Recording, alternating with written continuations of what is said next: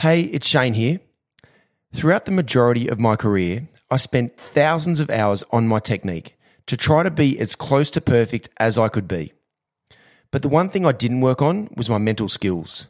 On the exact mindset I needed every ball to be able to access all of my technical skills that I worked so hard to develop. Well, I've recently released my book, Winning the Inner Battle, which has all of the information that you will ever need to deeply understand how you can create the correct mindset for you so that you can bring the best version of yourself every time you step out into the middle. Go to shanewatson.au to purchase a copy of Winning the Inner Battle now. It is available in paperback, ebook, or audiobook versions. Well, it's now time for your episode of Lessons Learnt with the Greats. Enjoy. The big thing that I became more aware of in time was just trying to visualize having success. So, when you're younger, you sort of go out there hoping to make runs. And then over time, once you know your game really well, you start to visualize. And for me, a big part of it was I'd walk out the bat, early in the day, and the light was obviously so different to what it is later in the day. And I'd sort of visualise looking up at the scoreboard and having 60 or 70 or 80 runs next to my name, and knowing that the light would be different later in the day when I was on those runs, and try and visualise that, knowing I'd been there before. And then when you sort of have been through it before, you know what you have to do to get there. And so in a way, it was probably like mapping out a path to try and get to your end destination in a way in your own mind. Hello everyone and welcome to Lessons Learnt with the Greats. I'm Shane Watson and today we're joined by a guy who never had it easy and had to fight incredibly hard for everything that he achieved. He scored 10 test hundreds in his 56 test matches and ended up having to put up with opening the batting with me for 15 test matches. And personally, this partnership was truly one of the highlights of my test career. Simon Katich, thank you so much for being on my show. My pleasure, Watto. I just want to say quickly how much I love batting with Kato for a few reasons. The first reason was his true understanding of his game, the bowlers he was facing and his strengths and weaknesses to combat what was coming down at him. The second reason was just how incredibly tough he was. Kato never took a backward step, no matter who was bowling at him and how fast they were bowling. And thirdly, I always knew that during a test match, and us being in survival mode, Kato always had my back when I needed some extra support and ammo out in the middle when things started to get a little hot in the kitchen. Kato came along at a time in Australian cricket when opportunities in the top order of the batting lineup was so hard to come by. But once he got his opportunity to open the batting in 2008, after scoring a record-breaking 1,506 runs in 11 games in a domestic Sheffield Shield competition, Kato seriously made the most of his second coming. There are a number of your very special innings that I think about during your test career, but one that really stands out to me that I watched from the sidelines was your 122 in the first Ashes test at Savannah Gardens in 2009.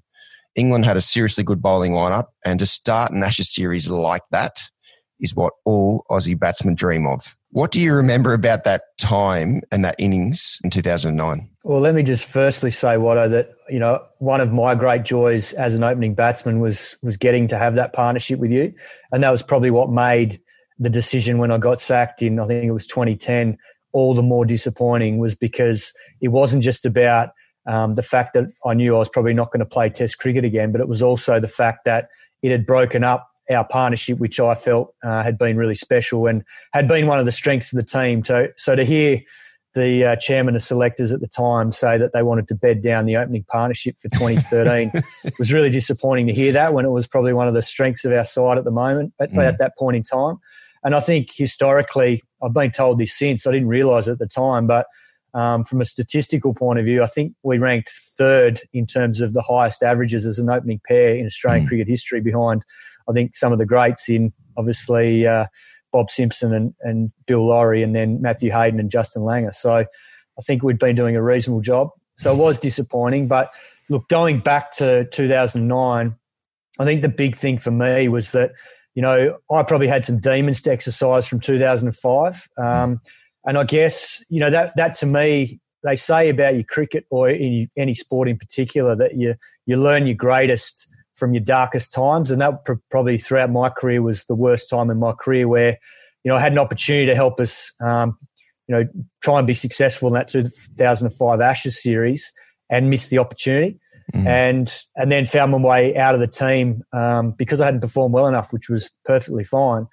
But then to get back in and to be playing as well as I was in 2009 and to go out there and start the way that I did and also the way the team did was something that was really satisfying because obviously I guess the end result wasn't great because when you score 100 to set up a first innings of a test, you hope that you can help win the test match from there. And we certainly had a massive platform. We just couldn't quite finish the test off. And unfortunately, when you look back on that 2009 series, that first test, the one that got away at Cardiff, was the one that cost us winning that series in 2009. And unfortunately, we didn't quite get the right result from that test match. Yeah, it was shattering to watch. Jimmy Anderson, Monty Panesar. Gosh, what a genius. He got through that time.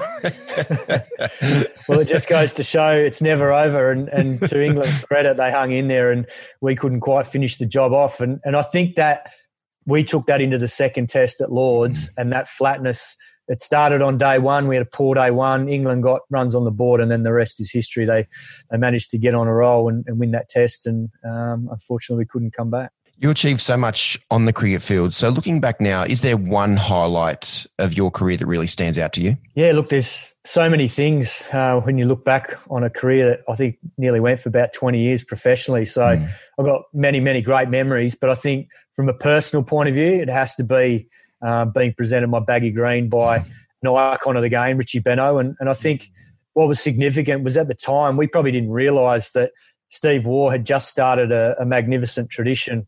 I think it was only a couple of years earlier that he'd brought that tradition in to Australian cricket. I think Adam Gilchrist might have been the first one with Bill Brown presenting it to him at the Gabba. And that's probably the hallmark of Tugger's captaincy was having these little traditions and things that made it even more special for the players. So for me to have mine presented by a legend, a former Australian captain and someone who I idolised, obviously given his commentary work and also as a player, and learning the history of the game was something very special. And what made it even more special was the fact that, he said these words. He said, there are many more important things in life than a baggy green cap, but to an Australian cricketer, it is the ultimate achievement. Every time you wear it with pride and enjoy yourself. And I think that's what really stood out for me in the second part of my test career as I really made sure I listened to those words and I did enjoy that second coming. And I've been forever grateful that, Tugger set that tradition up and then Richie Benaud was good enough and kind enough to offer his time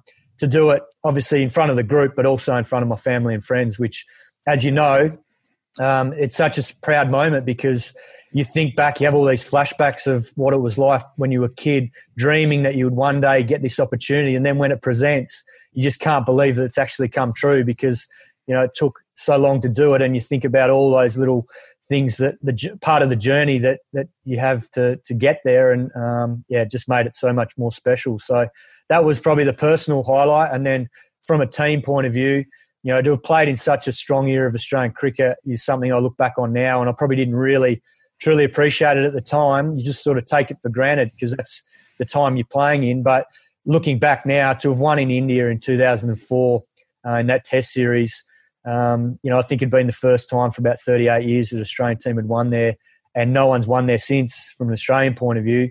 We came close in 2017, and obviously it was a magnificent series. But, 2004 for me, from a team point of view, stands out and it was a very fond memory. Yeah, that 2004 series, I was in the squad for that, and that was some of the most fascinating Test cricket that I've ever watched. It was extraordinary, and for the Aussie team to be able to go over there and just play as well as they did, and you being a huge part of that as well. The runs that you scored in the middle order was just fascinating to watch. Really was. Yeah, I think from memory, a few things went our way. We got off to a good start at winning in Bangalore, but then the second test in Chennai, we had our backs against the wall going into the last day. We only had, I think, 220 or 30 to defend, and Sehwag had come out blazing on the night of day 4, and he wanted those runs in a hurry. But then little did we realise the Chennai forecast was for monsoonal like rain, and it came, and we ended up getting the draw. And when you look back on it now, it was almost like it was meant to be, because to have that happen when we're in such a weak position in the Test match, given that India, didn't have to knock off that many runs on the last day on what was still a pretty good wicket.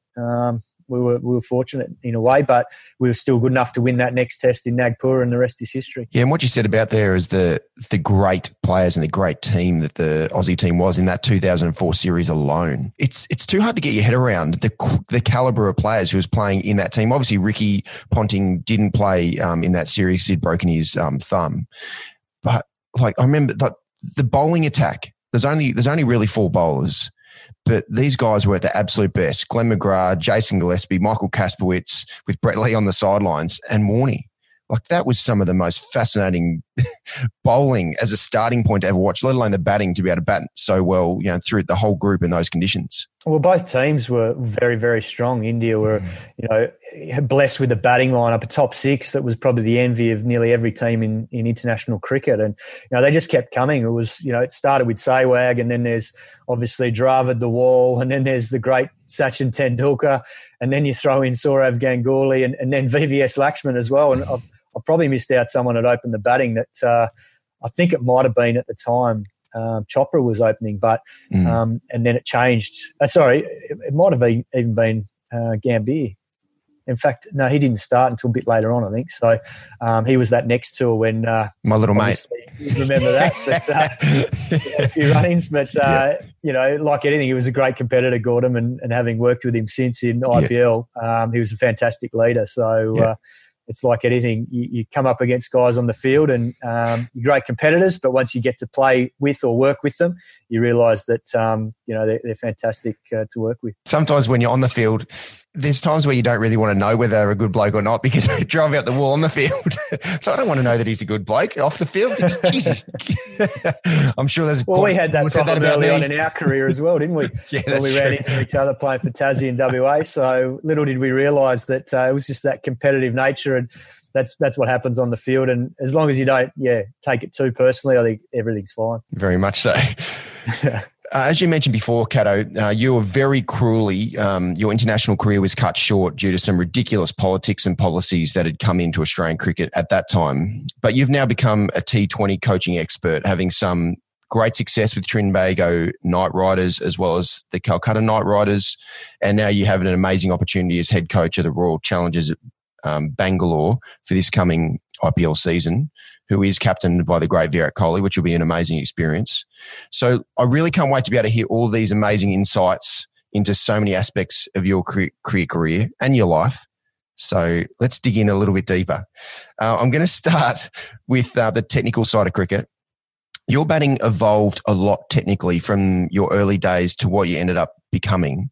So was there one specific technical component with your batting that really stands out to you that you developed? So from that moment on, if you did that and brought that every time, you knew you were a good chance of having a great day. Well, I think, a lot was said about my technique over the years from the commentators and the public and stuff like that, because of, I guess, my prelim movement before the ball was bowled and getting across the stumps. And that all, I guess, started from growing up in Perth and playing on a quick bouncy whacker wicket in sort of the mid-90s. So a lot of that was about trying to get in line with the ball and obviously make sure that, I wasn't feeding the slips and gully region with that extra pace and bounce that you get at the whacker. And in a way, it was also probably wanting the bowlers to come at the stumps, which was, part of my strength as a player off my pads. So that's how that developed. And I think that was always a big part of my game. And when I ran into trouble with it was probably when, and particularly in the 2005 Ashes, when I look back and analyse that and having seen the footage, is that, when the timing of that was out and it only had to be out by a fraction of a second, you end up finding that you make the preliminary movement, but then you don't move again and you become very much caught on the crease or just playing with your hands. And when you get into that position as a batsman, as you know, it's a very dangerous game to be playing, because then it just becomes about your hand-eye rather than actually using, your whole body to get yourself in good positions. So that was probably a big part of my game. And when I got the timing of that all right, everything seemed to flow from there. But I think when I did get that chance to open the batting with you, from 2008 onwards, The thing that I think I had the best control of at any stage in my career was probably my hands. And I think that gets highlighted more when you're an opening batsman, because when your hands are starting to get away from your body and you're playing against that new ball that potentially is moving early on, you start to expose yourself, obviously, to poking or prodding at the ball or creating opportunities for the bowler to get through your defence, because you're obviously playing out in front of your pads and your body. So I think when I had full control of my hands, and I became really aware of that once I did get that opportunity to open the batting, that's when I felt that I was at my best, because I knew that I was letting the ball come to me. I knew that my hand position was tucked in tight because I was very conscious of where they were going and how I was trying to strike the ball early on. And when that I had full control of that, I felt like I was a completely different player compared to, there's times where you might be a little bit apprehensive or anxious and you want to feel bat on ball early in innings and your hands start to get, away from you. And in a way, I look at probably Steve Smith in the last few years and the way he's been able to, dominate Test cricket. And I think one thing that stands out for me now watching him as a commentator is his control of his hands and the fact that he plays the ball under his eye line so much. And we've seen so much great footage now on the coverage to see that, more often than not, and it's probably 90% of the time, he's hitting the ball straight under his eye line because he's got such good control of his hands. And that was probably something that I realised later in my career that it was a big part of my game. So when you're talking about hands, you're talking about your contact point more than anything, like being right under your eyes and staying within your body line. Is that what you mean?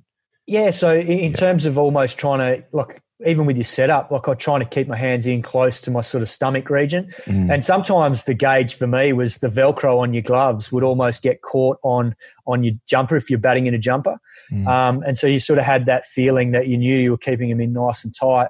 And particularly when you're trying to just play the line of the ball as an opening batsman, because there's going to be some sort of movement with a hard new ball, whether it's swing or seam. So and for me, a lot of my strength early on was to try and be able to defend the ball straight rather than defend the ball square.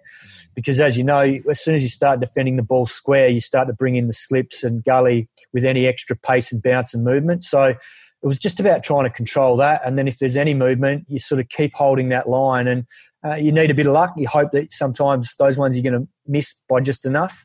Or you're obviously getting yourself in line to get the full face of the bat on the ball and be able to score runs and put pressure back on the bowlers. What you're saying there is absolutely critical. Is that playing the ball under your eyes, that contact point under your eyes. And as you said with Steve Smith, that's one of the things that he does incredibly well. Yes, his technique is a little bit different to other people, but the one thing that he does incredibly well is hitting the ball right under his eyes, his contact point, because that's where you've got the most control and also the most power as well, because that's when you're using your whole body to be able to hit the ball, not just using your hands. Yeah, it's such a good point, because you realise that when you do play the ball so much later as a batsman, you actually don't have to try and hit it as hard. So, and that probably then played into one of my other strengths, was trying to just time the ball rather than overhit it. And particularly early on, you're happy to sort of get the ball through gaps for twos and threes and stuff like that, because you know that starts to build confidence in your game, that you're getting in good positions and you're middling the ball rather than obviously squirting it and missing the ball and potentially nicking it. So that for me was something that always stood out. Yeah, and I want to go back to as well as your prelim movement, because that is absolutely critical, because everyone really goes through trying to find the prelim movement that's going to work for them. And for me, it evolved as well from, standing still to back and across to then a forward press. But the one thing that you said there is the timing of your prelim movement, and that is absolutely critical. So for you, was that something you worked on, even in the nets, to be able to make sure that repetition and that movement pattern was, the timing of it was as perfect as it possibly could? Yeah, it was definitely something I worked on at a young age, because I never did it in junior cricket. And then when I got coached from sort of 17 years on, when I was at my club in Perth,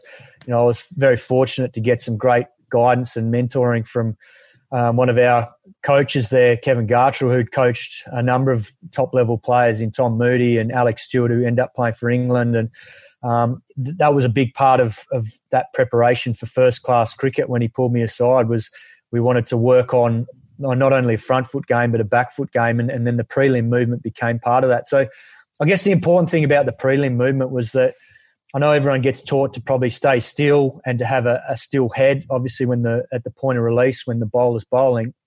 But I always thought that at some point when you're facing someone quick and you've only got potentially half a second, you've got to move at some point. So for me, I just felt that it was comfortable to move earlier rather than later and not feel rushed. And then the other part of it was to try and be as neutral as possible so that there was no weight transference doing it. It was neutral. You weren't putting all your body weight through your back leg or your front leg. And as a consequence, then you could either press back or press forward depending on the length of the ball. So early in my career, I was very, very neutral. But then by the back end of my career, I was probably more, the weight was probably more back. And the reason for that is like anything, as your reflexes start to slow in your 30s, and that's when I was playing, I guess my best cricket was, in Test cricket, I was sort of 33 on. So I certainly was probably past my best, but I was still able to make runs because of all the knowledge and experience I had. But technically, I was a different player, so I was probably a little bit more on my left foot, back and across. But I knew how to counter that in terms of when I did drive the ball, still being able to transfer my weight through my front foot. Yeah, and what you said there is critical, is around your prelim movement, making sure you're better off being earlier than too late. Because if you're too late, then everything's rushed. Your movements are rushed, your head's moving as the ball's potentially bowled, so you don't have that really crystal clear perspective on the ball. And then your hands get fast and everything trying to catch up because and it's only a split second. It can be just a split second that you're slightly out, your timing, you're a little bit late, and then everything just feels like everything goes out the window, and you become, all of a sudden you feel like you're facing someone who's bowling 170 Ks when they might be bowling 130 Ks.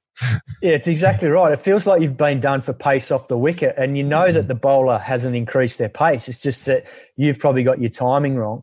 And you're spot on. I think that the key point of it all too is that your head is still at the point of release when the bowler lets the ball go. And when that's the case, obviously your eyes are going to be still and your judgment's so much better. But when you're on the move and your head's wobbling around, then your eyes get confused about the line of the ball or the length of the ball. And then unfortunately when you're playing with your hands, it's, you're really relying on your hand-eye and that makes it a very difficult game. Great insights, Cato. And because obviously you knew your game so well, it's great for everyone to be able to hear that, because how important those two things are. If you've got a prelim movement, is making sure you do it early so you're still and your head's still at the contact point as a ball's bowled, but then also hitting the ball under your eyes.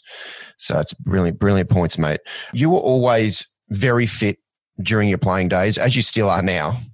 So if you were starting your career over again, from a fitness perspective, would you have done anything differently? Well, it's amazing to think how much the game's changed in the last, 20 odd years. And I go back to when I first started in a WA squad in the early 90s as an 18-year-old. I think it was 1993. And I mean, we used to run the bridges, which was 10 Ks for training. And there was probably no real relevance to cricket in the fact that, you never really did that on the field, except for obviously staying out in the field for maybe a day or so when you were fielding. But, if anything, it probably brought mental toughness of being able to push through and do that level of running and the benefits involved. But in terms of specifics for cricket, I think, it was around the sort of 2007 mark where I really felt that, things changed for me because I was starting to get, into that back end of my career. I was 32. And physically, you do start to slow down a bit. And I started to train differently just purely because of the mindset of our trainer at the time, Stuart Carpenter, who you know well. And Carps did a lot of work with us at New South Wales. And we started doing a lot more cricket-specific movements in the gym. And I'd always done the gym work and all that stuff and loved training and being as fit as I possibly could because I think it gives you a big advantage in cricket, particularly when you're playing the longer format of the game and also the shorter format with all the demands of running between the wickets and just all the little parts of the game that, you need to be as fit and strong as possible. So, the stuff that we did with Carps in the gym in particular, a lot of it was batting specific. So you're doing, playing cut shots and pull shots and sweeps and things like that with a plate. And you're actually building up your strength as well as practicing, your technique in the gym. And I found, I got really strong and really ready for that season. And I don't think it was a surprise. I ended up having a magnificent season that year in 07, 08. And a lot of it came down to, the work you do off the field to be ready physically.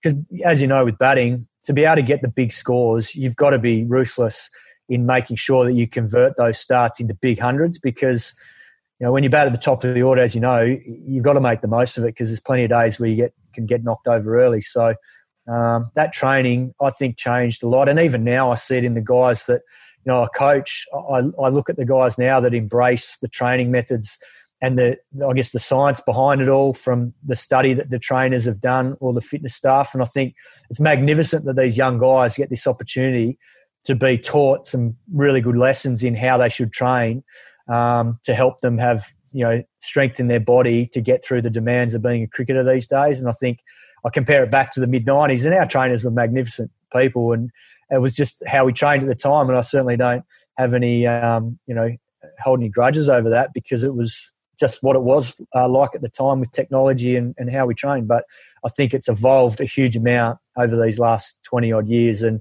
the players now will benefit from that increased knowledge and technology. The one thing we just need to make sure, and in T20 cricket, in the franchise cricket, there's not heaps of training time, because there's always games on. So it's more so it is doing a bit of training, but its recovery as well is incredibly important. But when it comes to, like, in the pathways and the fitness obsession that's going on, which is, it's super important, as you said, because you need to push the limits of everything you've got. Technically, you've got to push the limits to be the best you can, and physically as well, because you want to be the best version of yourself that you possibly can. Do you think we're getting in Australia alone, do you think we're getting the balance right between the fitness development side of things and also the skill development side of things? It's a hard one to answer, specifically, because I don't know what goes into all the programs at state level and even in the pathways programs. I'm assuming that they find the balance between the skill development and the fitness development. But I think a big part of the skill development too, I guess, in our era was that, a lot of the guys went and played in the off season. So we had a lot of guys, a lot of batsmen in Australian domestic cricket going and playing county cricket. And that was prior to T20, because obviously since sort of 2008 with the IPL, that's changed a lot for our young players, and it hasn't been the case as much. We've seen a little bit of it of late, and last year was a great example with Marnus Labuschagne going and playing county cricket, then coming into the Ashes and doing really well. So it was no surprise to see that.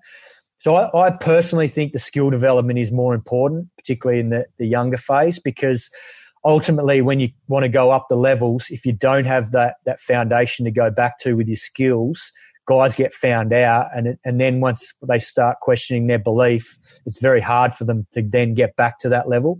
Whereas if you've got the foundations at a young age, you can always work on the fitness component and get better at that.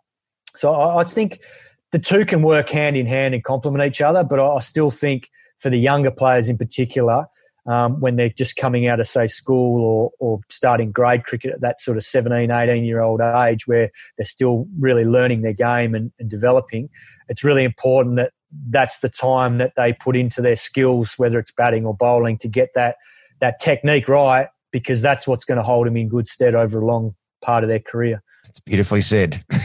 Because cricket is a skill-based game. If your skills aren't where you need them to be, then you won't be playing for that much, staying in the team for that much longer.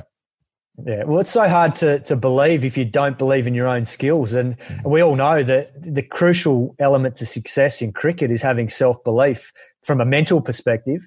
So if you don't have the foundation in your game, you're always going to have that doubt in your mind, is my game good enough to go to the next level? And that's the battle that we all have as young players when you're trying to prove yourself at the next level is my game good enough? And you only know when you get there. And if you can prove it to yourself, then you're on the right track. Katich, you had a shocking bout of chicken pox, and also you had glandular fever as well at the early stage of your career that really did take the wind out of your sails. So with this, did you have to change the way you manage your body? And did these setbacks affect the way that you trained and lived your life? Yeah, I was going to talk about that in the fact that it probably was a really harsh lesson to learn early in my career, but you always learn from these things, and it certainly helped me become better and having a better knowledge of my body after going through it all. So it happened in 1999, and it was just before I went on my first tour for Australia to Sri Lanka in '99, and I think it was in about April at the end of the Shield season. We'd had a great season for WA, and I probably got a bit carried away with the celebrations after winning the Shield, and it was a big couple of weeks. And whether that contributed to it, it probably did. I'm not 100% sure because you never know with glandular fever, but I ended up getting it in April, and it just absolutely floored me. I was sleeping sort of 16 hours a day. I had the sore throat where you got, pus and stuff on your throat, and you can't eat. You struggle to even get water down. So for a period of probably about 2 weeks, I felt like death warmed up, and then eventually it started to settle. I went to see a naturopath to try and see, because all the doctors said, look, you got glandular fever, but there's not much we can do. You just have to ride it out, sort of thing. So I went to see a naturopath and rested and did all that. And then eventually, I started to feel a bit better, but I probably hadn't fully recovered from it. Went on that tour to Sri Lanka and then got chickenpox in August that same year. So I had 2 big viruses within the space of, 4 months of each other. And then it was on the back of the chickenpox where I got really run down and then sort of struggled through the start of the '99 season, end up having a sort of month off to try and get my strength back and just feel like fit and strong again. And then eventually I started to sort of work my way out of it and sort of got myself back to sort of full fitness in that next season when I went and played county cricket in England. But I certainly learned a lot that, how important your body is as a professional athlete through that phase. I tried things with my diet to see if that had an impact. I didn't feel like drinking alcohol, and I was never a huge drinker apart from obviously celebrating at the end of seasons when you win Shields. It's not often that happens. So I did go hard in the younger days. But in terms of learning from all that, I realised the impact of alcohol and food and sleep and all that, having gone through these 2 viruses, and that had a big impact on how I was through the rest of my career. And I know that sleep played a huge part in my routine, and then even not drinking before games and waiting till after games to enjoy that with the group, because I knew the impact it had on my body, and I'd get tired and run down quite easily if I wasn't, keeping my body in balance. Yeah, it's a big lesson to learn early on in your career, but I suppose you saw the really downside of not managing your body well. So obviously we're able to get on top of it. From an injury perspective, did you have to? Were you always pretty diligent on looking after your body to be able to stay on the park as well? Yeah, look, I was lucky. I only had one sort of little slip up early on when I was at the Cricket Academy in terms of injury. I hurt my shoulder, and it was just from a mistimed shot on a tour to South Africa, and I sort of had a bit of a tear in my shoulder and then ended up having an arthroscope, and it sort of cost me a couple of months of that season. But ultimately, with injuries, as you know, they can actually make you a lot hungrier because you realise you miss playing the game, you miss being in the contest, and so you treat them then as sometimes when they happen, you realise that there can be some benefit from them. So I was fortunate I didn't have too many. At the back end, I had the partial tear of my Achilles, and that was pretty much the end of my Test career. But in terms of doing everything right and getting the treatment, I was always, I did that as well as I possibly could and as diligently as possible. And we were blessed with,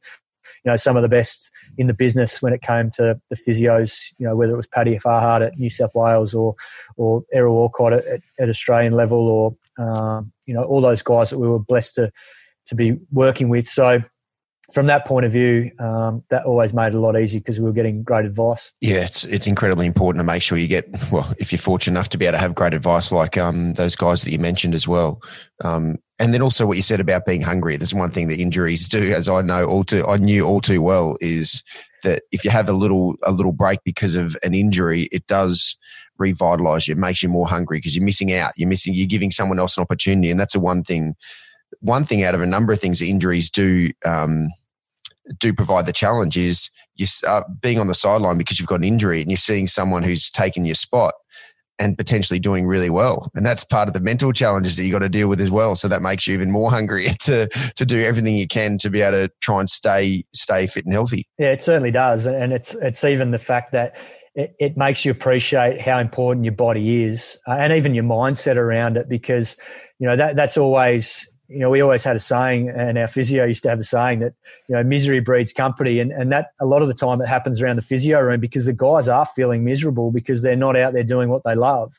And it's really important in that environment that, the physios played a huge role in being able to control a team from getting to that point where you get guys dragging the group down because of their own situation. And I think that's something that, I learned as a leader, that you've got to be mindful when you're in that situation. You got to make sure that you're still up and about for the group so that you don't bring the guys down to be feeling bad because you're not, where you want to be. You've had a lot of experiences as a coach now across a number of T20 franchises. So from a coaching perspective, was there one major situation that really stands out in your mind that you really learnt from where you didn't get the desired effect that you're looking for? Yeah, I probably won't go into specifics with who it was, but it certainly happened with a group recently in the fact that, it gave some honest feedback after a game, and it was a group discussion as we would have. And it certainly wasn't done in a negative manner, but a couple of the players did take it personally and in a negative fashion. And that was probably the learning that, you do have different cultures and you do have different personalities within a team that potentially won't hear the feedback as you intended it. And so, I've always been a big believer as a player that, when I was playing, I wasn't sure how I would, whether I wanted to coach, because the hard thing about it was always felt that as a player, at least you can control the outcome of a game. Whereas as a coach, you sort of have to sit back and watch things unfold. And I wasn't sure how I was going to cope with that. But what I've learned is that I try to trust the players. But there's times where you do have to, step in and if they aren't sticking to, a plan that everyone's discussed that works and you've had success with, then that's when your role as a coach is to step in and maybe question the thought process or why players aren't playing the style that we discussed as a group. And so, that particular conversation didn't quite go as it was intended. But the beauty is you end up having follow-up conversations and realise that, you make sure there's no damage done from it. And, from a relationship point of view, and you can move forward and hopefully be better for it, both from a coaching point of view and both from the playing point of view. And I think once both the coach and the player or players see why it was intended or the main reason for it, then you like to think that it can be worked out and nothing lingers from it moving forward. And it's one of those tough conversations that you have to have, as a coach or as a captain or whatever it is, the role you have, to be able to try and get the best out of the group. And at the end of the day, a lot of the time the messaging is, from my point of view, it's around, how's the team going to be able to be successful? And it always comes back to the team rather than, the individual. And sometimes that's where an individual can take it to heart because they feel like potentially they're being singled out if it's impacted on them throughout the game. Yeah, with that situation in particular, was it more so the forum that you felt that it didn't get the desired effect, or was it more so just the language or just the intent that was sort of in the message that was conveyed? Yeah, look, I think it was more from the forum rather than the actual the way the message came across. Because when the message was given, I prefaced it by saying that we all know that the players that we were discussing as a batting unit, we know that they can all play because we picked them to be there from the auction. So there was no doubt that we didn't think they could play. It was more a case of the execution. So I think that's probably what got confused in a way. And once that was sort of spelled out, it was probably just the forum that it was done in. And like anything, I'm mindful of the fact that I do coach in a lot of teams overseas now rather than in Australia. And as a result, I'm really mindful that the way we go about things is different to how, teams in other parts of the world go about things. So that's something that's, it's great to learn and great to witness firsthand. But it's like anything, it's understanding, what's going to work and have an effect on a group for the benefit of the team. Yeah, it's a great learning because, as you said there, it's not just that situation. It's also understanding different cultures. When you're doing it in your own sort of understanding environment, like being an Australian team or your domestic team, then you understand how people will take different things. But the same message in an Aussie dressing room compared to in a subcontinent dressing room, it most probably will be taken in a different way. And that's incredibly important for people who are playing in different teams and different cultures as well, and mixing with different cultures as well as coaching, because you want to make sure that you are having the right impact for the positive to be able to help people get the best out of themselves as a player in a team, but also as a coach. Yeah, no, it's spot on, mate. It's one of the big challenges of coaching in some of the franchises around the world is that, everyone plays their cricket in a different style and has a different mindset to it. And that's been the great thing, being in these roles is it opens your eyes to a different way of doing things. And it just goes to show there's no right or wrong way in cricket, because what works for someone might not work for another, and vice versa. And that's the beauty of being involved in all these different comps. The discipline and mental toughness that you developed in your game was super impressive to watch. So from a mental skills perspective, were you always built a certain way, or did you develop certain mental skills that you used to give yourself the best chance of being at your best? Yeah, it's a good question. I think I certainly, my greatest strength as a player, I felt, was that I loved the contest. So I was always a competitor, and I think that was probably within. So I don't think that was something that I developed over time. It was just naturally there. But then the other sides of it, I definitely developed. And we obviously did a lot of work over the years with different sports psychologists. But I think ultimately a lot of it came down to, the trial and error you do as a player from your experiences playing the game. And I learned over a long period of time from batting out in the middle all the little intricacies that I needed to do to be successful. And I think, I guess the things that probably stood out, and I mentioned them a little bit before, was probably the self-awareness of my technique.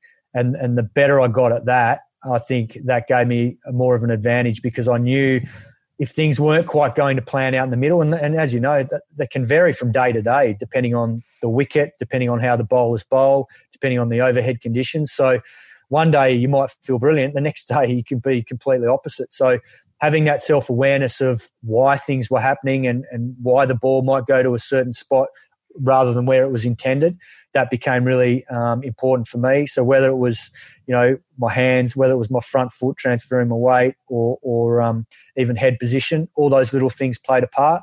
So that was probably something that stood out. I think, as I mentioned, the pre-ball routine, not just with the prelim movement, but also just being focused and staying in the present. So for mine, and a lot of batsmen do it, obviously you say to yourself, watch the ball and all that, and that's pretty common. But for mine, in between balls was a big time for me to obviously switch off and then reset like everyone does. And I religiously counted balls, or I asked the umpire how many balls were left. And that to me was my sign that I was switched on and in the present, because I was, if I'd lost count, then I knew that I'd maybe drifted away a little bit. And then also probably the big thing that I became more aware of in time was just trying to visualize having success. So, when you're younger, you sort of go out there hoping to make runs. And then over time, once you know your game really well, you start to visualize. And for me, a big part of it was I'd walk out the bat, early in the day, and the light was obviously so different to what it is later in the day. And I'd sort of visualize looking up at the scoreboard and seeing having 60 or 70 or 80 runs next to my name, and knowing that the light would be different later in the day when I was on those runs, and try and visualize that, knowing I'd been there before. And then when you sort of have been through it before, you know what you have to do to get there. And so in a way, it was probably like mapping out a path to try and get to your end destination in a way in your own mind. So that's something that I started to probably do and became a bit more aware of throughout my career. And it didn't always happen, as you know, like you can have that plan and it doesn't always pan out. But it was almost in a way I was doing it to try and convince my mind that I was going to have a successful day. And when I started to be able to master that, it felt like I got a lot more consistency in my batting, and hopefully the results showed that. Okay, there's a number of points that are fascinating there. The first one is around competitiveness. Like, obviously, there's no question. That's one thing that the first time we played against each other was us butting up against each other.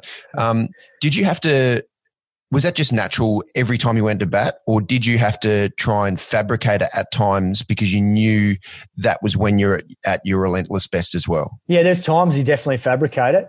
For instance, I reckon I used to do it a fair bit against the Victorians because I knew I was going to cop it in return. So I'd just go out there and start it anyway. But I think in terms of, like, there's days in your career, and you know when you play county cricket, there's days when you wake up and you feel tired and you're not sure how you're going to manage because you're just physically exhausted and mentally exhausted because of playing 6 days a week for, months on end.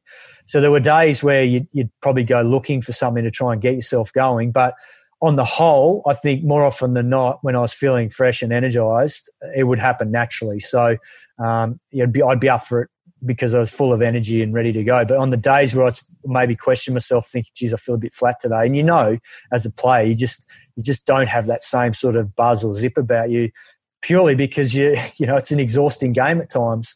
You get to day 4, day 5 of a test match, and you can get really exhausted both physically and mentally. So they were the times where maybe had to try and fabricate something and try and get yourself going in a manner that you knew you're putting pressure on yourself because you'd said something to the bowler or you're doing something to get up the opposition. So that happened from time to time, but generally I would have thought I was pretty quiet on the field apart from when we had a few run-ins early days. Or if someone pushed a bit too hard, which I loved. The Croatian came out. Correct. Fiery blood. Okay, the second point was around that in-between ball routine.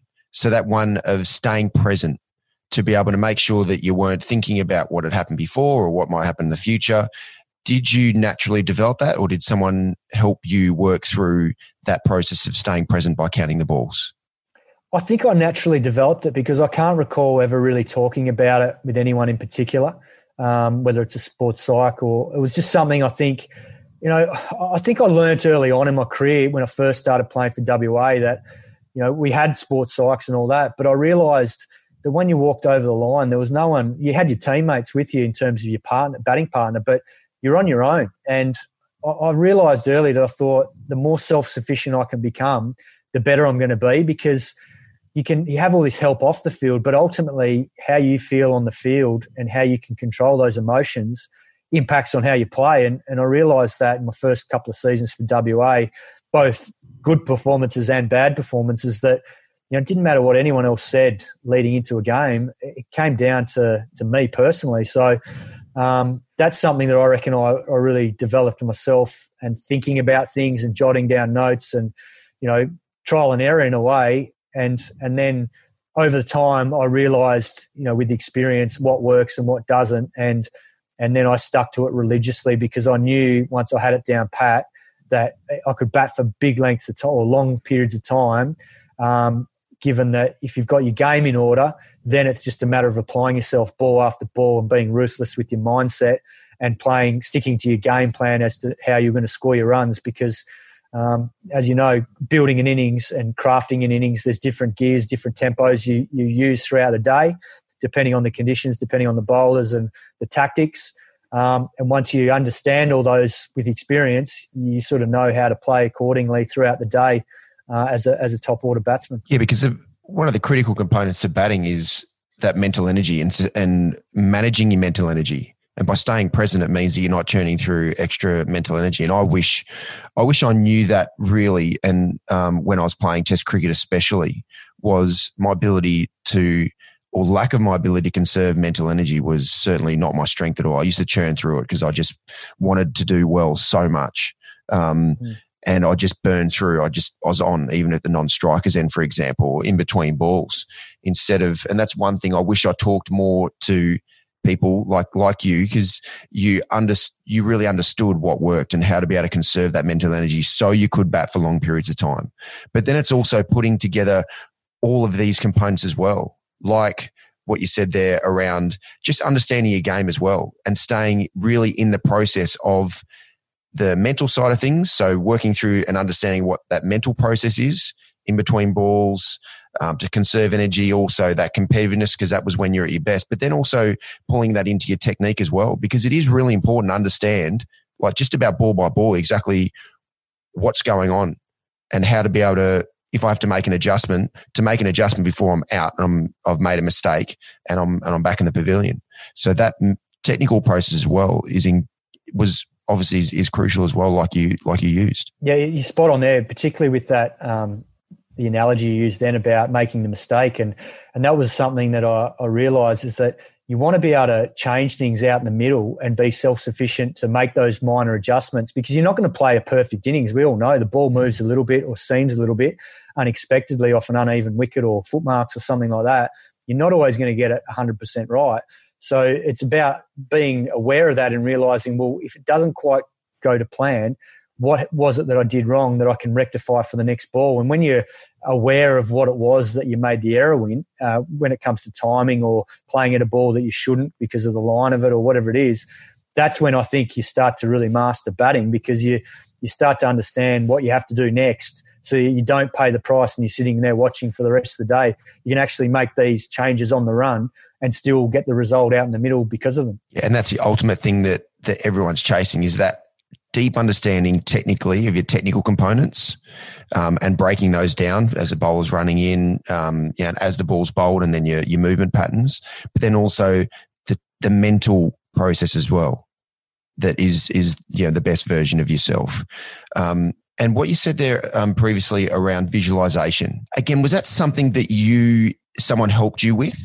To be able to learn and develop, or was that just something that, again, you knew you did it one day and you knew that it worked? Yeah, I think it came from probably, over time with batting. A lot of the times you plan for games by watching the footage of the opposition, or particularly at test level, because you've got access to it.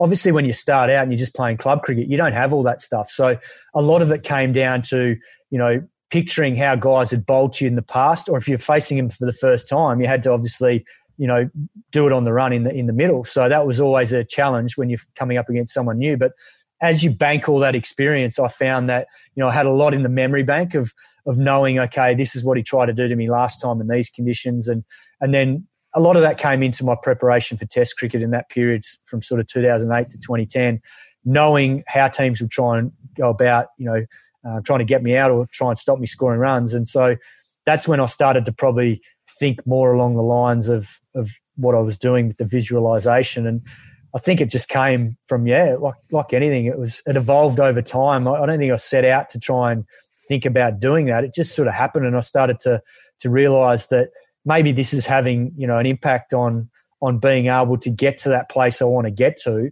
because I'm thinking positively of getting there. And rather than, one of the biggest challenges as a batsman is you can talk yourself out of doing something, because it is such a difficult game at times, particularly when the conditions are in the bowler's favour. And that can happen either first day of a test or back end of a test when the conditions change. But I found that, when that positive mindset, you've got control of that, and you can really make a difference with your thinking, it impacts on your performance and the consistency of your performance. And I think that visualization had a big part to play in the consistency for me, because I started to get myself in that place more often than not when I walked out to bat, and tried to get there early on and planned for that being the case later in the day. Yeah, this mental skills stuff, especially more than anything, from the time when I was playing with so many of the great players, I wish that I really dug deeper and asked these types of questions when I was playing. Because it wasn't until after I finished in 2015 where I went, because of where my performance was at, especially mentally, I went to get educated by a guru from the US, that I really started to deeply understand the mental skills and the right mental skills, but also the mental skills that you could sabotage your own performance as well. I wish I asked all these questions. So in my early 20s, I had a deeper understanding of what I was trying to chase, instead of just trying to chase something that circumstances might just allow those things to happen. So that's the one thing that, like what you're mentioning now, I didn't know these things.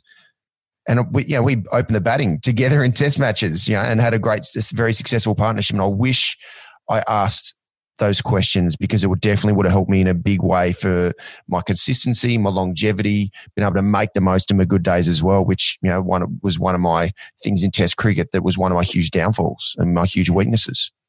Yeah, it's interesting you say that because I think I was certainly guilty of that as well. I think when you're playing, because there's so much going on in terms of trying to get all this, whether it's fitness, whether it's your mindset, whether it's your technique, and for you also as an all-rounder, there's so much that you have to do to get your game in order. And you actually, I think when you're playing, you don't want to complicate it because you know that it's a complex game, but you also know that you need to keep it really simple because it happens in half a second, particularly when you're batting. And I was exactly the same. I didn't go searching for all these mental skills in a way because I was just trying to keep it as simple, watch the ball and react.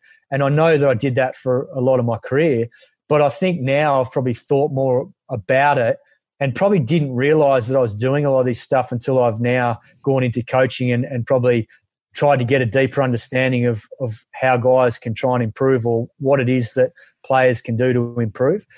And then I realised that some of this stuff I probably did naturally and some of it I've had to work on. But you're right, when you're playing, you probably don't ask all these questions because there's so much going on anyway that you don't want to make it any more complicated than it already is. But the learning is that some of this stuff, can uncomplicate it in a way because it just gives you a better understanding of what you're doing when you're out there under pressure. And as we know, it's a mind game and very much a mental skills game.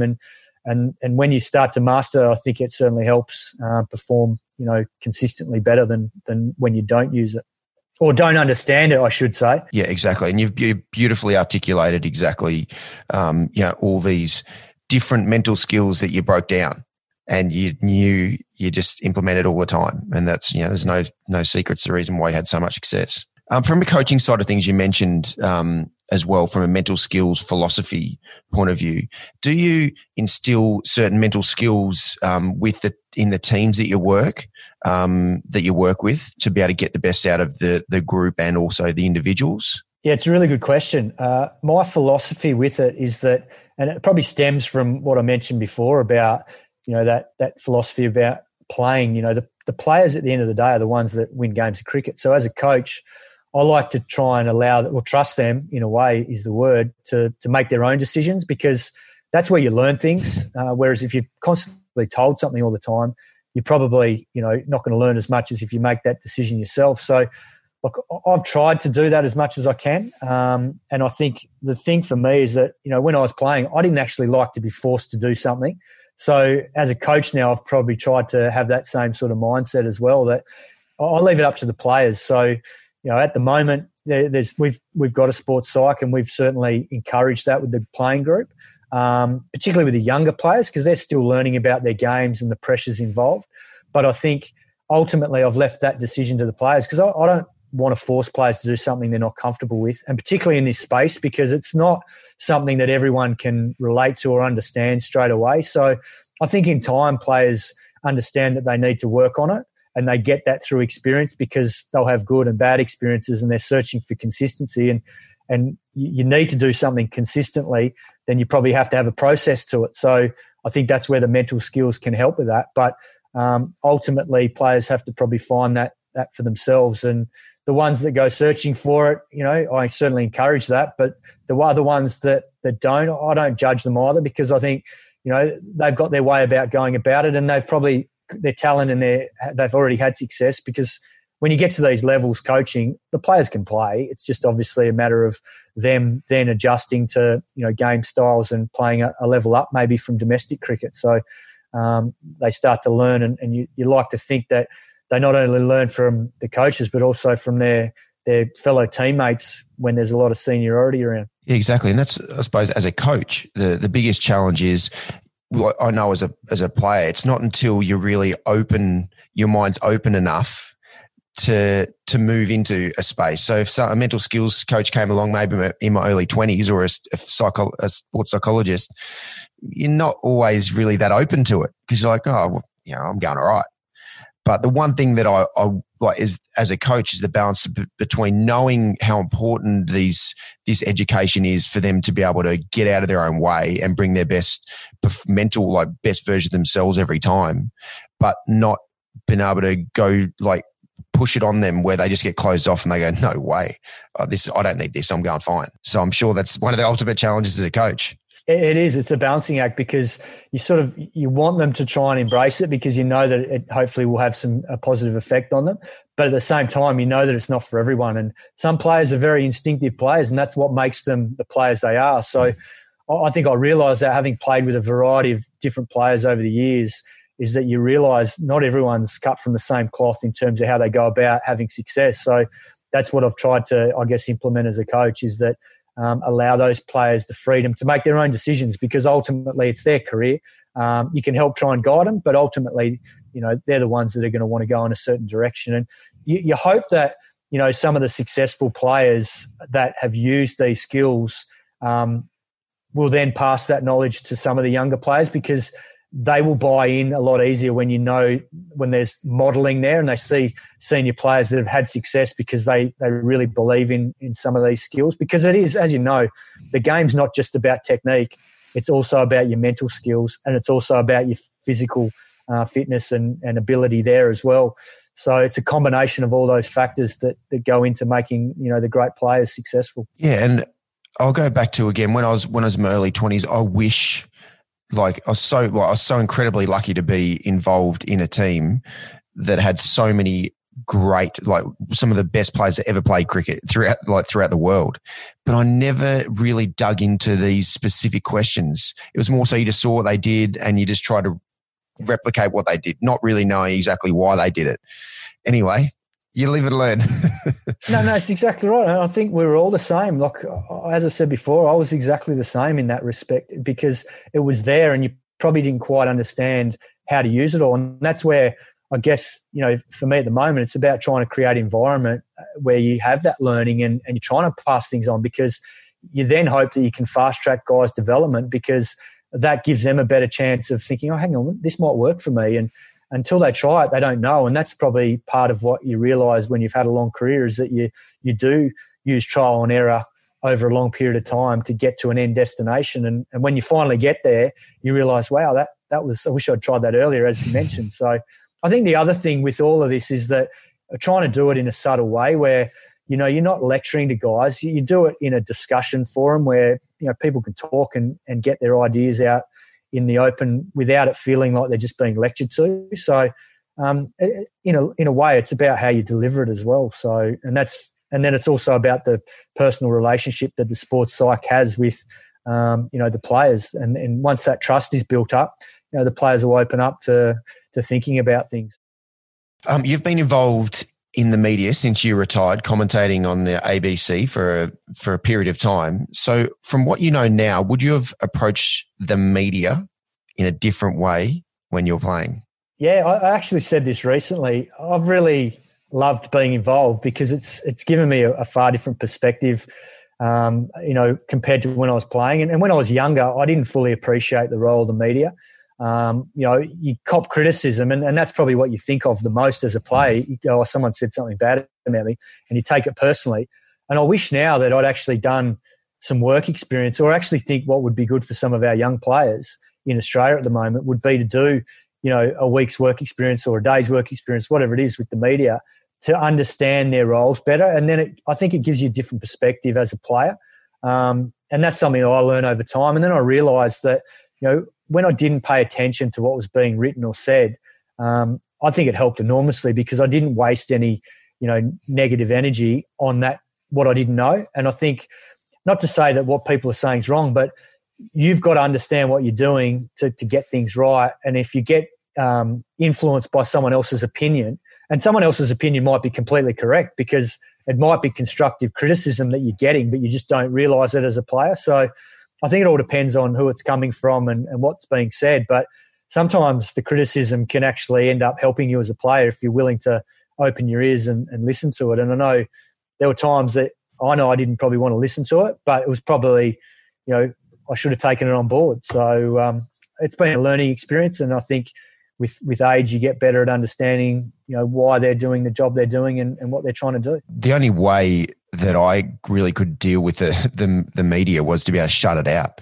And but in the end, you look back and that probably was a really good way because you weren't burning any extra mental energy, especially the negative energy if there was, some critical sort of articles written about you. But as you said, there are learnings as well. Like a number of these people who are in the media were past players as well. So their perspective on what's going on is a lot of the time is spot on. But when it comes to, and this is not just the media scrutiny, but also the public scrutiny, did it ever affect your performances on the field or the way you lived your life off the field? Oh, look, there's no doubt it did. I went through a period where, particularly when I was in the one-day team and I wasn't performing well enough, batting at the top of the order. And I was going through a period where I just wasn't in a good place technically. And I was really conservative with the way I was playing and didn't back myself. And as a result, it showed in the way I played. And, that really affected me because I was trying my best, but I just wasn't being able to perform because I wasn't feeling confident in my game. And so, I took that to heart because you sort of feel like the public are hammering you over your performance when you're trying your utmost to do well. But I realised in time that it wasn't, I shouldn't have taken it personally. It's just that's what happens when you play at the highest level. And I learned from that. And then, conversely, when you've got public support, which I know I got in the back end of my career in the test team, it's amazing the confidence boost it gives you when you know the country's right behind you. So I looked at it from both perspectives and realised that first one, I probably should have dealt with it a bit differently, but it definitely impacted my performance because I got really nervous and anxious about it. But then later on, it gave me a huge boost because I knew I had the support basically because I'd been performing and I, at the same time, was at the top of my game. So that helped as well. And when you're playing well, you hope then that, performances follow and the public get behind you. Yeah, and that's part of what you said there is part of the mental skills and understanding as well because, what you're talking about there is circumstantial confidence is if things aren't going, the outcome's not going to plan, then your confidence is low. But then when everything is going well and the public and the media are behind you, then your circumstantial confidence is really high. But from a mental skills perspective, it's blocking out the ultimate is blocking out both of those and just knowing exactly what you need to do to be your best technically, mentally, physically as well to be able to just bring your best version of you all the time instead of which is what happens. You do rely on those circumstances to bring the confidence, or then when it's not going well, it can shut you down. It can really stifle you on the field and then also off the field. Yeah, it's spot on. It's highlighting that the process is far more important than anything else because in both those experiences for me, it was all about how I was playing out in the middle. And when it was, it wasn't going to plan, it was because I wasn't in that space from a process point of view, doing everything right to help me have success. And then that impacts on me mentally. And then conversely, the other when everything was going well. So you're spot on.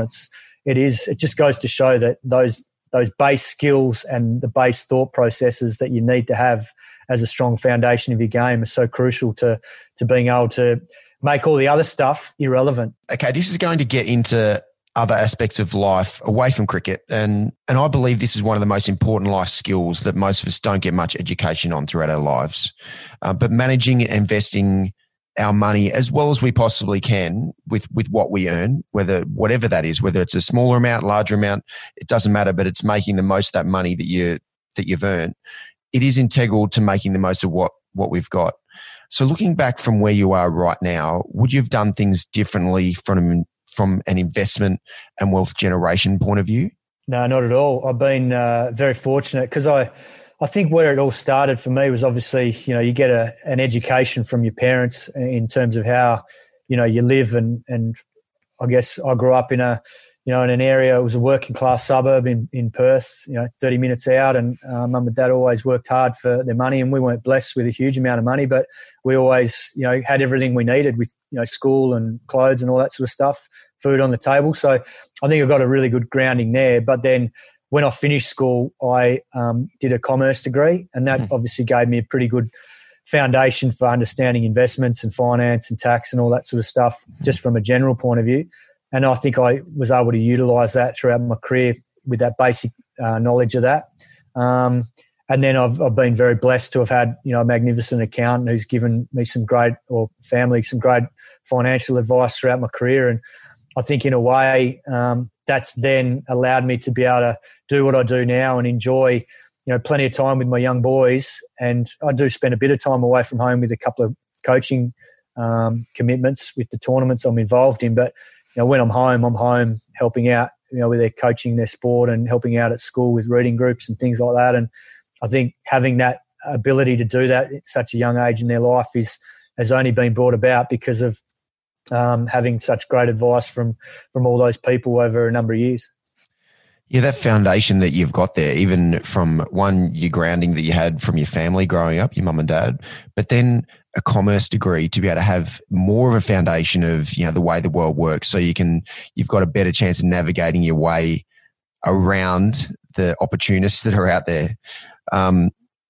Again, taking away from the mental skills, I wish I asked these questions of you when I was playing with you, because again, this is something that people don't talk about. It's more, the only thing people really talk about, cricketers talk about, is the house or the car or the clothes or the guitars or wine or whatever it is. It's actually not digging into the deep root of a really important life skill.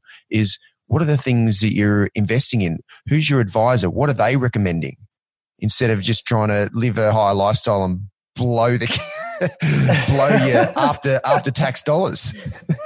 Well, it's an interesting point, because I guess from my point of view, I never really talked about that much, because I guess, look, I had a long-term view in the fact that, you want to have a family one day and you want to be able to provide for them just like your parents had provided for you, and you want to give them an education and everything that you've had in your life. So a lot of my thoughts were around being able to provide for that. So it was always a long-term view, which I think has helped, because that's the sort of advice I got from our accountant. But I think, I look back to some of my fondest memories, and they were, when I was probably 17, 18 years of age, playing club cricket or being at the cricket academy, and I didn't have any money because we didn't get paid anything back then because it was semi-professional. And I think, well, it just goes to show that, money's not the be-all and end-all, because some of the greatest memories I had was when I was 17, sitting in the Midland Guildford dressing rooms, learning all about life from our captain after a day's play when you're sitting there having a few stubbies. So, some of those great memories don't involve money, but then I think you still need it to obviously be able to do the things in life that you want your kids to be able to experience and stuff like that. So for me, that's why I probably never really talked about it much, because it wasn't the be-all and end-all. Because when I first came into the game, those first, I think it was probably from 18 to 20 in the WA squad, we trained 10 months a year. We didn't get paid a cent. But I'm glad I played in that era, because I knew that, I truly appreciated what I was doing, because I was doing it for the love of the game. And then I was very fortunate that the game changed and the ACA came in 97, and we started to get compensated accordingly for what we were doing from the game's finances point of view. So, yes, I'm very blessed. But at the same time, I also look back on that start, and I think that gave me as a cricketer a really good grounding to know that I was playing this for the right reasons, and it wasn't always about money. Yeah, and what you said there about having the long-term view, which is critically important to investing and not, and making the most of what you have earned, and how important that long-term view is.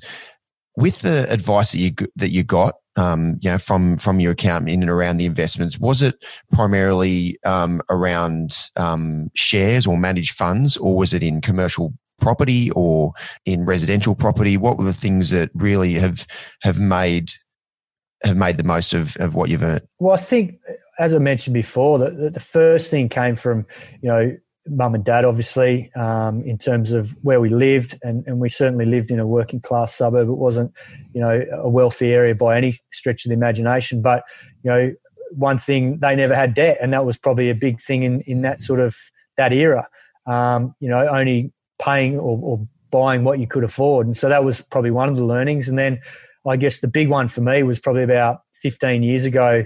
My accountant said, you probably want to set yourself up with an income stream for when your playing days are over, with an investment, and that was in commercial property. And I look back on that decision now, and I think I'm so lucky, because to have had that advice, not realising how important it was going to be, particularly when it came to making decisions around what I wanted to do when I finished playing. I felt like I wasn't in a position that I was forced to do something because I needed to from a finance point of view. I was able to do it because I wanted to do it. And that's where, I finished playing, and within a couple of days of playing in, I think it was BBL Final 3, I started work at the Giants 3 days later, and I certainly wasn't doing that job for money. It was an experience, and I was lucky to be able to do that because of the investments we'd made, through my accountant's advice so many years earlier, by having an income stream, and meaning that it wasn't just solely about, what sort of income I brought in from my job to be able to provide for the family. So that, in a way, was something I didn't realise at the time, but now I look back on it and think I'm blessed to have had that such great advice. And that's the ultimate thing that everyone needs to be able to chase and find, is the right person to give you the right advice for the right reasons. It's not and that's one of the challenges. There are a lot of opportunists out there in and around, professional athletes in general as a starting point, who are trying to make the most of opportunities to be able to make money for themselves, instead of finding the right person who is giving you the right advice, who's educated and really understands things deeply and gives you the right advice for the right reasons to, with you, allow you to be able to then have the income stream and the financial freedom. So then you don't just have to jump into something because you need to support your family. It's a good point, because the biggest difference for a sportsman compared to someone else in the workforce is that, when you're I guess you got the skills and you got the uni degree, people can do that job for 30 to 40 years or whatever it is that they want to work for. But when it comes to sport, the window, at best is probably 20 years max, and which is a big difference. So there's a big part of your working life that, is unaccounted for in terms of maybe what skills or what you're going to do. So that's the hard part, is that you've got to make up that decision as to what you want to do after your playing career's over. And, it is hard when you've put all your effort and energy into one thing. You don't always have the background to be able to go on and do something else. And that's why you do see, a lot of us stay involved in the game, because that's what we've known for the last, 15, 20 years while you've been playing. And, we're fortunate if we do get those opportunities, but then it's also important to have, something else to be able to fall back on. One thing that I've realised is that life is all about how well you bounce back from setbacks that life always throws at you. So do you have a mantra or a saying in your life that helps you bounce back quicker from the challenges that life always throws your way? Yeah, I think I do. And I think it stems from my first few years in the WA squad. And we had this big mural up in the dressing room in the old Wacker sheds. And it was the great photo of the frog, which is halfway down the big stork's throat. And he's hanging on with his hands around the throat, just hanging on for dear life. And it said, "Never, ever give up" underneath. And that was probably our mantra as a team. And I think in the end, I probably picked it up myself in those early years. And I reckon I've run with it ever since. And that was probably something I always prided myself on the cricket field. No matter what the situation, I just still try to hang in there and not give up. And you win some, you lose some. But I think ultimately over the long run, with that mantra, it's certainly given me a lot more positives. And the thing that stands out was particularly, in 2007, I got told that I was never going to get picked to play for Australia again. And then, within probably 12 months, I was back playing Test cricket in 2008. And that, to me, I don't think that would have happened without that mantra or having had that sort of, that attitude. So whilst it might not have been present in my mind at the time, it probably was a big part of my persona and how I played. So it probably did play a part in me being able to get back in the Test team, even though they said it wasn't going to happen. The super interesting about life in general is you never know exactly how close you are when things aren't going well, how close you are for it to turn around. Yes, it could continue to go on and a downtime for a fair bit longer, but it also within a split second could shift so quickly as well. But if you've given up before, you've never had a chance to be able to see how quickly that could turn around. And that saying there is absolutely exactly what life is all about, is not giving up because you don't know exactly what's around the corner. No, that's exactly right, mate. It's something now I try and pass on to my boys, because like anything, you get frustrated in life when you're not quite getting the outcome you want, when you're trying everything, and you know that if you give up, you got no chance. So at least if you hang in there, you might only have a small chance, but at least you've got some chance. And then when you experience that it does actually work and you can turn it around, then it gives you a huge boost, because you learn that, you know what, you never know what's around the corner, as you rightly said, and that's the beauty of life, is that it has a funny way of rewarding you at times when you least expect it, and then you obviously grow enormously from that experience. And that for me is the super exciting thing about life, is you never know what's around the corner. So when you go, and that's both ways as well. When you're going really well, you got to make the most of times that are going well, because it could, in a split second, things can change so quickly. And again, there's the other side to it. If things aren't going exactly like that well, it's amazing how quickly things could turn around as well. And that's the exciting thing for me that, it makes me jump out of bed, whether that's for cricket, whether that's for life outside of cricket, whether like business stuff, or whether that's my family, my wife, my kids. That's excitement that life provides, because you never know good and bad what's around the corner. No, that's exactly right, mate. And it just goes to show how precious it is, particularly when, we've all experienced, a loved one that's been taken from us. And that's what highlights, why we just got to enjoy it day by day. Exactly. And right now we're in the middle of this, pandemic, which is crippling society. The economy and people are dying because of this. But this is also part of the mantra to not give up, because you never know what's around the corner. You think about the people who've been in lockdown, whether that's in India or in Melbourne at the moment, with people who are being totally locked down. But it's amazing if you use it in a positive way to develop other skills or reconnect with certain things that you haven't had, because life's been so busy. There's always a silver lining to every situation that's not great. And at the moment, there's no question this pandemic is not good. It's not good for throughout the whole world, even with the IPL being here in Dubai. It's a very different experience. Traveling's a very different experience. But part of that mantra, not giving up, especially in this day and age right now with this pandemic, and still seeing the silver lining to things is, well, I've been really busy because of life gets busy. Well, it's been a time to pause and reconnect with something that I've been putting off for a long period of time, even if it's especially your family. Yeah, you're spot on. I think that's probably been the blessing for a lot of people that have been leading these, really busy lifestyles for whatever reason it is, with work and family and just everything that life throws at you. But, the one thing I guess I learned from the lockdown was homeschooling was you have to learn the art of patience teaching young kids, and but also the fact that you get to spend all this time helping them learn, but also being able to chat to the neighbours and things like that, because you can't go anywhere, or you can't, the kids don't have sport on and they don't have as many commitments that they do when everything was normal. So I agree. I think there was a lot of positives that came out of it. Yes, there's obviously a lot of negatives for a lot of people, the worldwide, but I think we've been incredibly lucky in Australia with the situation being kept under, pretty well under control. Obviously, there's been a few little outbreaks in recent times with Melbourne and stuff, but overall, compared to the rest of the world, we've been very blessed. So, there's been a lot of positives as well, even though, it has been a cruel time for a lot of people in the world. Kato, you've met and been around a lot of incredibly successful people. Is there one person in particular that really stands out to you the most, and why? Yeah, look, it's a tough one because, there's so many people that help influence and shape you. And obviously, your family play a huge role, given the upbringing you have. But I guess from a cricket point of view, I would say that there was probably two people that had a big impact, and one was Tom Moody, my first captain in WA. And the reason for that is he obviously, he showed me a level of professionalism just in his actions. He played all year round. He played county cricket and he come back and played for WA.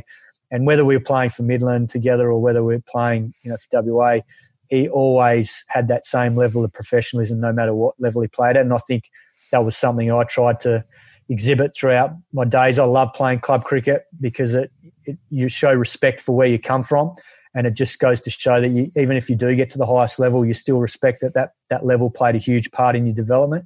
And that was something that I always held dear to me. And then I guess the other thing that I learned from him, given that there was such a big age gap, was just the way he lived his life. I learned a lot from how he conducted himself and how he was as a person and as a leader. So, he's always been a fantastic mentor for me. And then through that, I guess the man I mentioned before at my cricket club in Perth, Midland Guildford, a man by the name of Kevin Gartrell, who coached a lot of the guys there. And I think for me, it was just the passion he had for the game. And, he's become a mentor to so many of us there.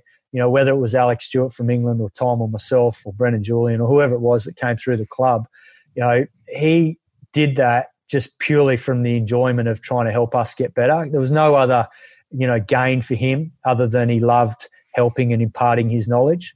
And I think, you know, that's something that I think of coaching now, is that hopefully if there's one thing I do as a coach is I can impart that enthusiasm and energy and passion for the game onto the young guys that I get to work with. And not just the young guys, hopefully some of the older guys as well.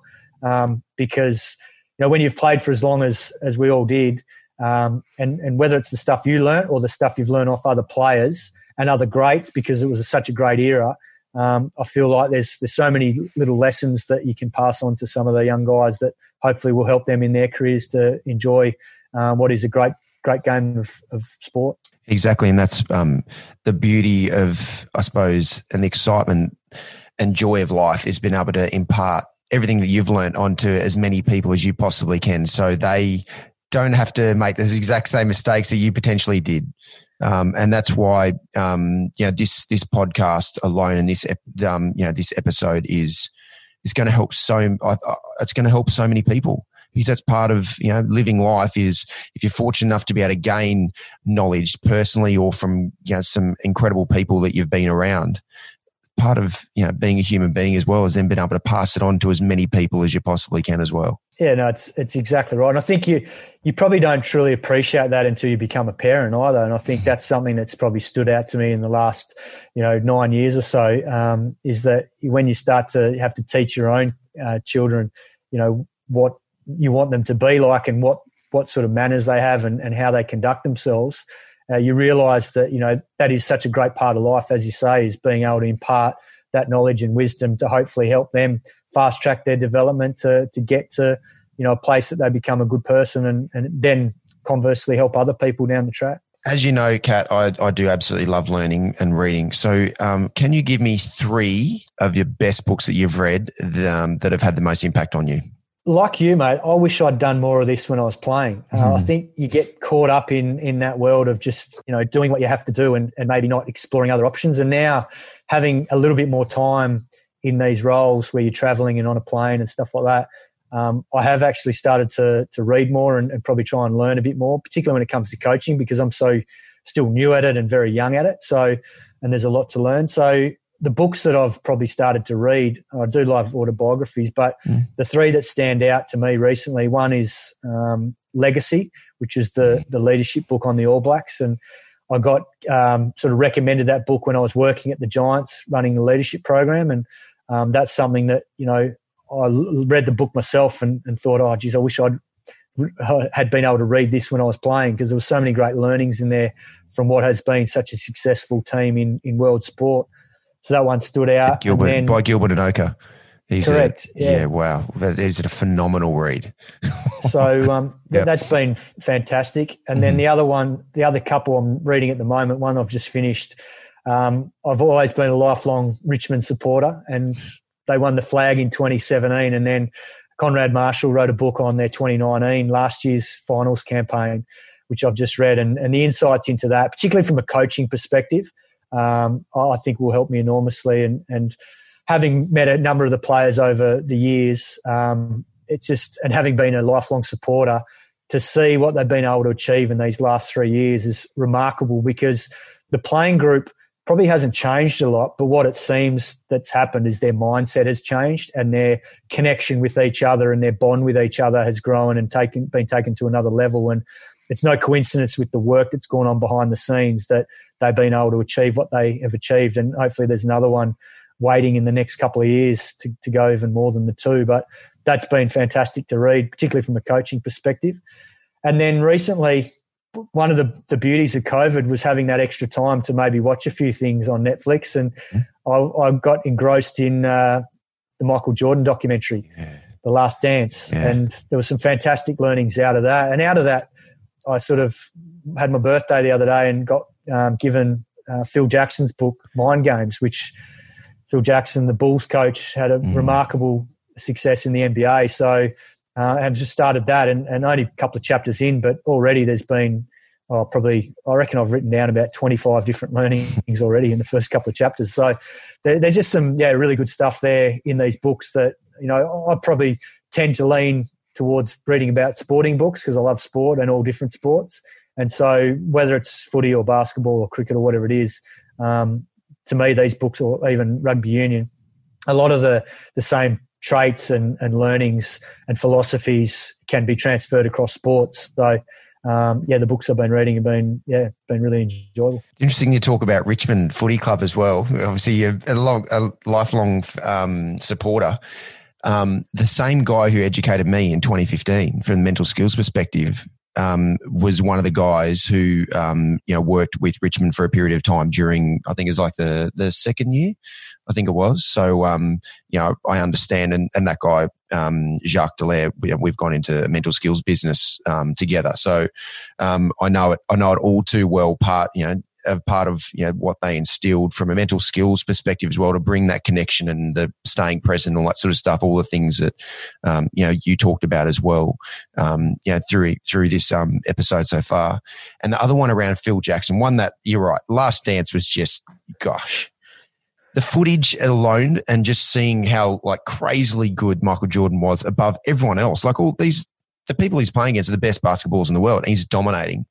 But then Phil Jackson, to see how, I've read Hoop Dreams, which was fascinating as well, by Phil Jackson, but just the deep thinking that he went through. And it wasn't just obviously the tactical side of basketball. It was the connection that he had with every single player that was on his roster.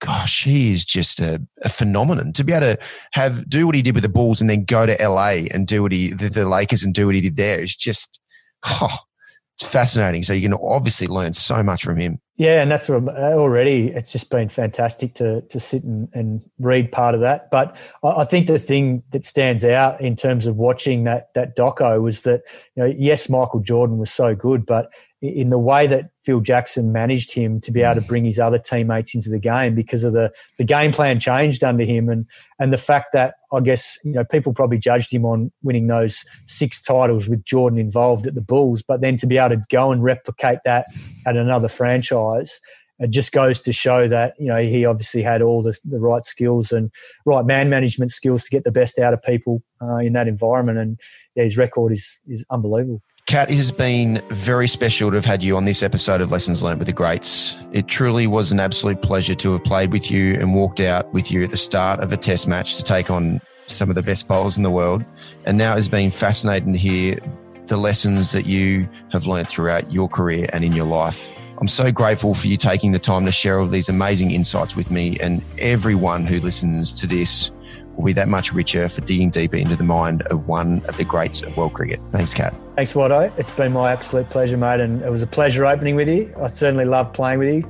I think we shared that same competitive nature, and, I'm all for that, so it was always a pleasure doing that. And I've loved being involved, and I think the questions, have certainly helped me be able to get stuff out that hopefully can help other people, and particularly young players in cricket. So it's been a pleasure to share it all with you, mate. Yeah, it certainly will, Kat. Good on you, mate. Thank you so much. Pleasure. For more episodes of Lessons Learned with the Greats, head to t20stars.com/podcast. Don't forget to rate, review, and subscribe to the show on Apple Podcasts, Spotify, or wherever you get your podcasts.